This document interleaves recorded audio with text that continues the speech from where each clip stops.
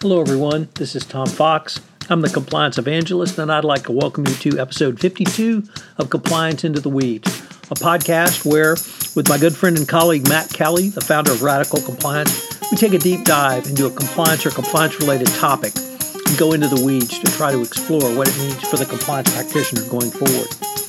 Today, as we're recording this on September 5th, we're going to do a post-Hurricane Harvey edition, where we take a look at some of the compliance successes and failures from Hurricane Harvey and its aftermath. We talk about how the compliance community, the greater ERM community, and the greater business community have various lessons to be learned from this. We end the podcast by taking a short look at the tragically arrest of the Utah nurse Alex Wuebbles, as filmed on the body cam by the Salt Lake City Police, and what it may mean for compliance going forward. This is Tom Fox. Thank you very much for listening to this episode of Compliance Into the Weeds. Compliance Into the Weeds is a part of the Compliance Podcast Network. Hello, everyone. This is Tom Fox. I'm the Compliance Evangelist, and I'm here with my good friend and colleague, Matt Kelly, founder and editor of Radical Compliance, for another episode of Compliance Into the Weeds, the only podcast that takes a deep dive into a compliance or compliance-related topic. So we have been off the air, unfortunately, for a week due to Hurricane Harvey, but Matt, it's great to be back with you. It is indeed, Tom, and I am glad to hear that your home and property escaped unscathed, and we're back on the beat. So, Matt, you wrote a really interesting piece about Hurricane Harvey entitled Corporate Ethics and Glitches in Houston. I wrote about it too last week, so I thought maybe we could at least start off today's episode by taking a look at some of the best and the worst, the weather, the climate, what it all means for the compliance officer. So what were your sort of initial thoughts? Well, certainly we could talk about some specific instances of how companies did and did not respond to Hurricane Harvey. Well, they all responded, but which ones responded in ways we would consider noble, and which ones responded in ways that took them a bit of time before they got the nobility thing down. But more than anything else, I am just struck by the need for good business continuity planning and risk management thoughts and processes that companies should have in place. I know you wrote about that a bunch of times while you were stuck in wherever you were, not in Houston, but just that idea that you need to be able to plan for big disruptions. And as much as we're all talking about Hurricane Harvey right now, the fact is, if you are in Los Angeles suffering tremendous wildfires, I've got people up and down the West Coast as far north as Vancouver complaining about wildfires, and they seem to be menacing quite a lot of Los Angeles County right now. Not to be morbid, but we could always go geopolitical and talk about the standoff with North Korea threatening to detonate nuclear devices either above us or off the coast or something like that, and what other sort of big disruptions happen. That's not wholly a compliance officer's purview. It is something that I think internal audit has to work with very closely, and a team to be able to kind of come up with a plan. And even then, a plan will only go so far, but it just underlines the importance of thinking these things through, because they can come by swiftly and cause tremendous disruption. Well, Matt, you're right. I did write about this event quite a bit last week, and obviously was thinking a lot about it. And at the end of the week, though, my thinking had really evolved to a different place than I began the week, because I ended up last week writing an article about practicing compliance. Now, you had written about that, and we had podcasted about that in a completely different context, which was the memo from Secretary of Defense James Mattis to all Department of Defense employees, which was set out in early August, entitled Ethical Standards for All Hands. And in that memo, he talked about training for the ethical decisions a soldier or Department of Defense employee might be required to make. But he talked about it in a way that I don't think gets enough play in the general compliance space, which is practicing ethical behavior, not just training, not just a webinar, not just in person or live or online training, but practicing it. And that's what really I came around to thinking about in terms of the response to Hurricane Harvey. As most listeners know, I live in Houston on the Gulf Coast. Hurricanes are not unusual. Many companies do have emergency preparedness plans in place. At least I hope they do. But rarely do companies practice that. And the one company that practices that stood out, I think, head and shoulders above the rest for their response was the grocer HEB. Mm-hmm. And the head of the Houston region was interviewed on a piece, and he went down the list of things the company had done to not only prepare, but practice that preparation for delivery of first emergency supplies and then staples to cities all along Houston that had been impacted by Hurricane Harvey.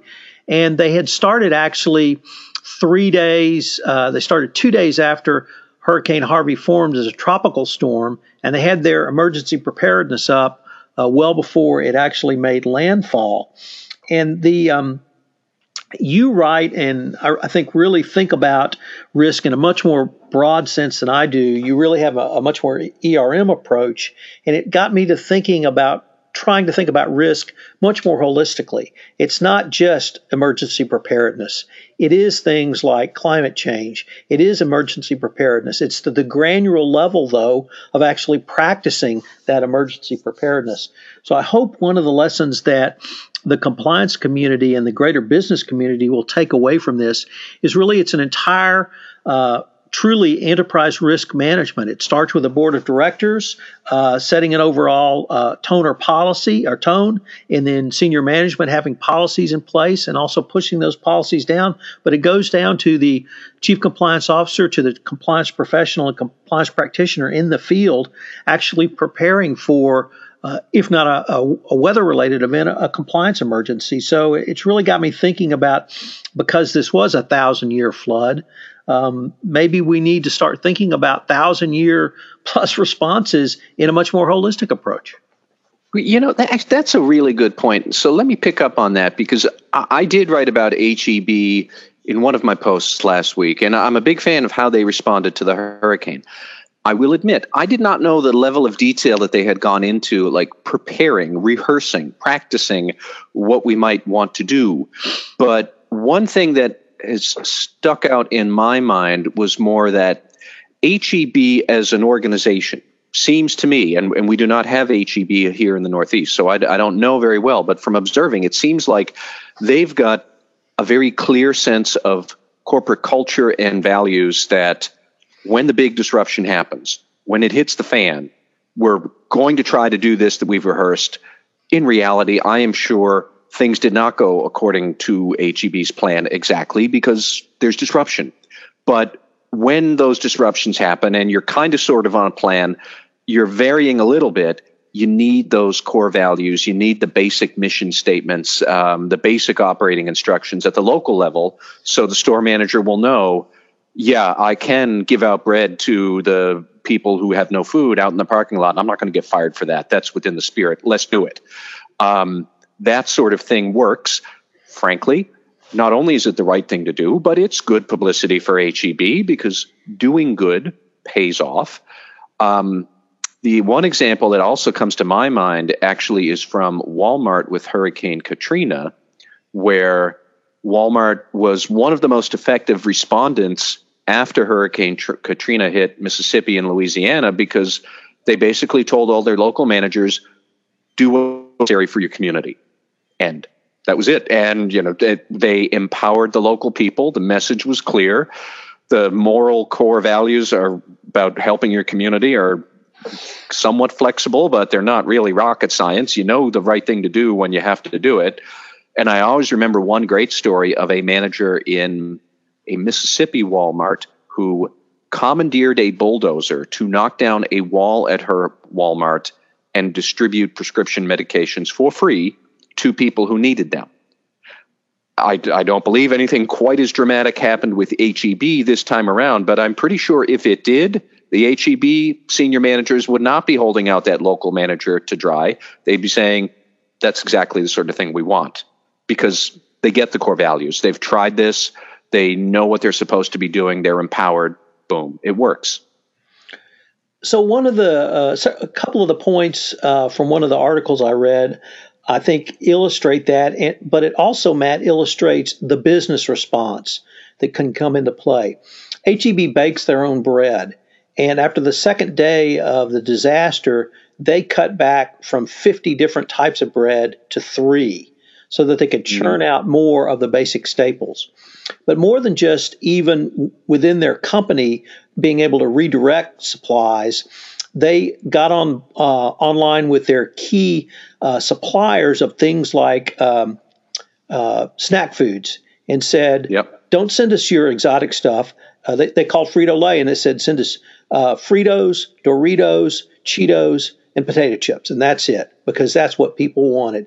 And so that they were able to influence their own supply chain to help supply their end-using customers' needs.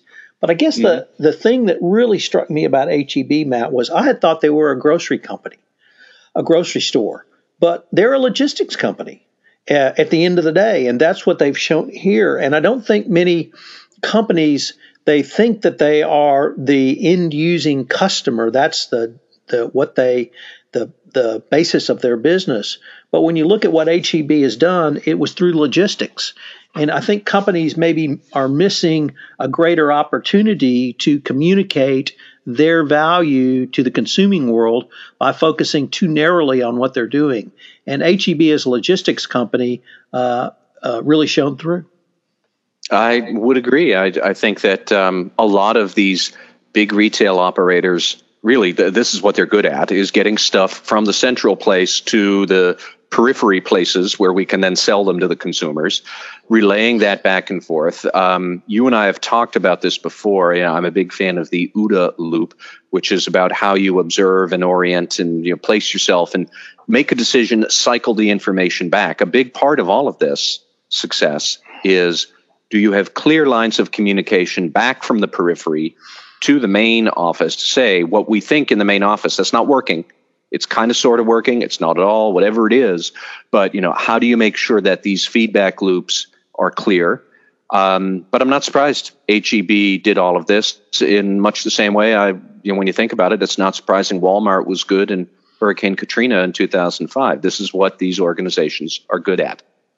An example of the OODA loop in the HEB situation, Matt, was after the first day, HEB contacted their suppliers and instructed them not to go to HEB warehouses, but to go directly to HEB stores and distribute products there. And HEB would accept whatever invoice the supplier sent as the amount delivered, sort of taking out that one typical quality control or control device from the system to actually show greater flexibility and deliver a greater amount of product because they had that type of relationship with their vendors.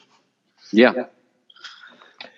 So I really thought there was a lot to learn. I really hope people will do so. It's still pretty traumatic down here in Houston, but everybody is pitching in and moving forward.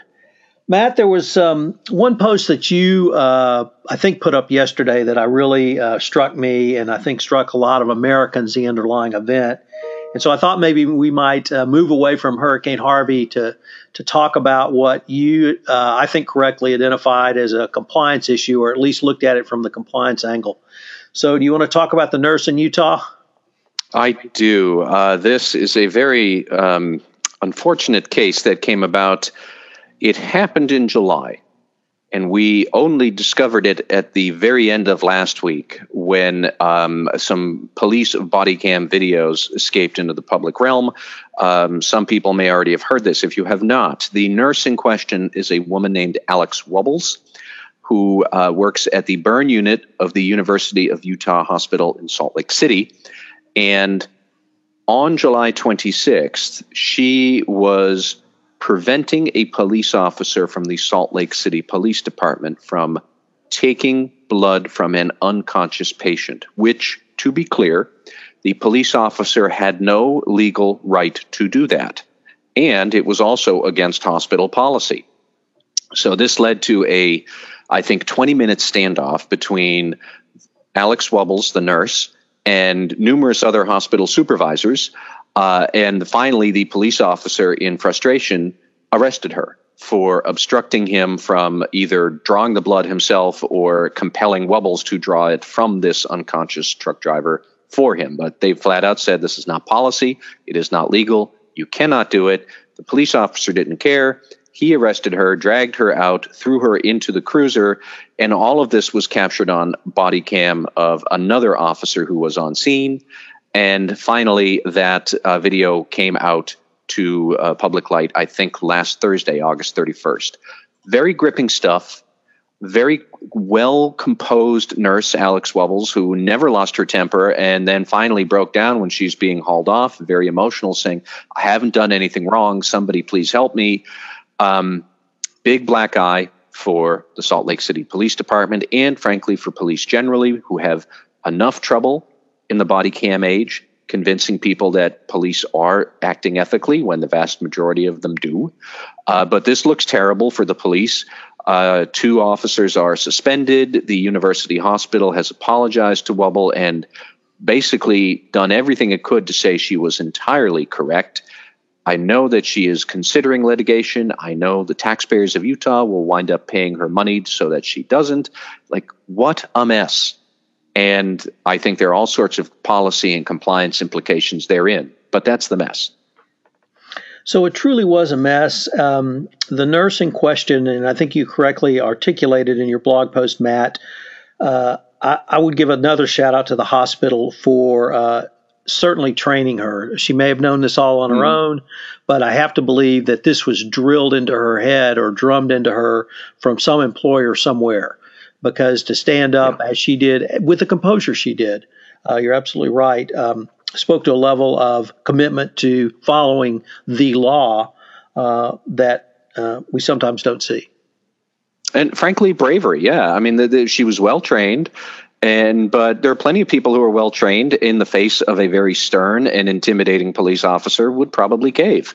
I don't know what I would do in that situation because I've never faced it, but she didn't lose her temper. She stood her ground, and she paid a interim price in the immediate when she got arrested. However, no charges were ultimately filed, and I am sure she will be handsomely rewarded somehow, some way for standing her ground and doing the right thing, which we cannot say for the Salt Lake City Police. Well, on that somewhat somber note, Matt, I think we're probably at the end of our time. It's great to be back on the podcast with you, and I look forward to continuing the conversation. Thank you very much, Tom. This is Tom Fox again. I'd like to thank you for listening to this episode of Compliance Into the Weeds. If you have listened to this podcast on iTunes, I would greatly appreciate it if you would rate our podcast, as it would help our rankings and also help get the word out about the only podcast which takes a deep dive into a compliance or compliance-related topic each week. Also, if you have any questions on this podcast, please feel free to email me at tfox@tfoxlaw.com. You can email Matt Kelly at mkelly@radicalcompliance.com. This is Tom Fox again. Thank you for listening, and I hope you will join us for another episode of Compliance Into the Weeds, part of the Compliance Podcast Network.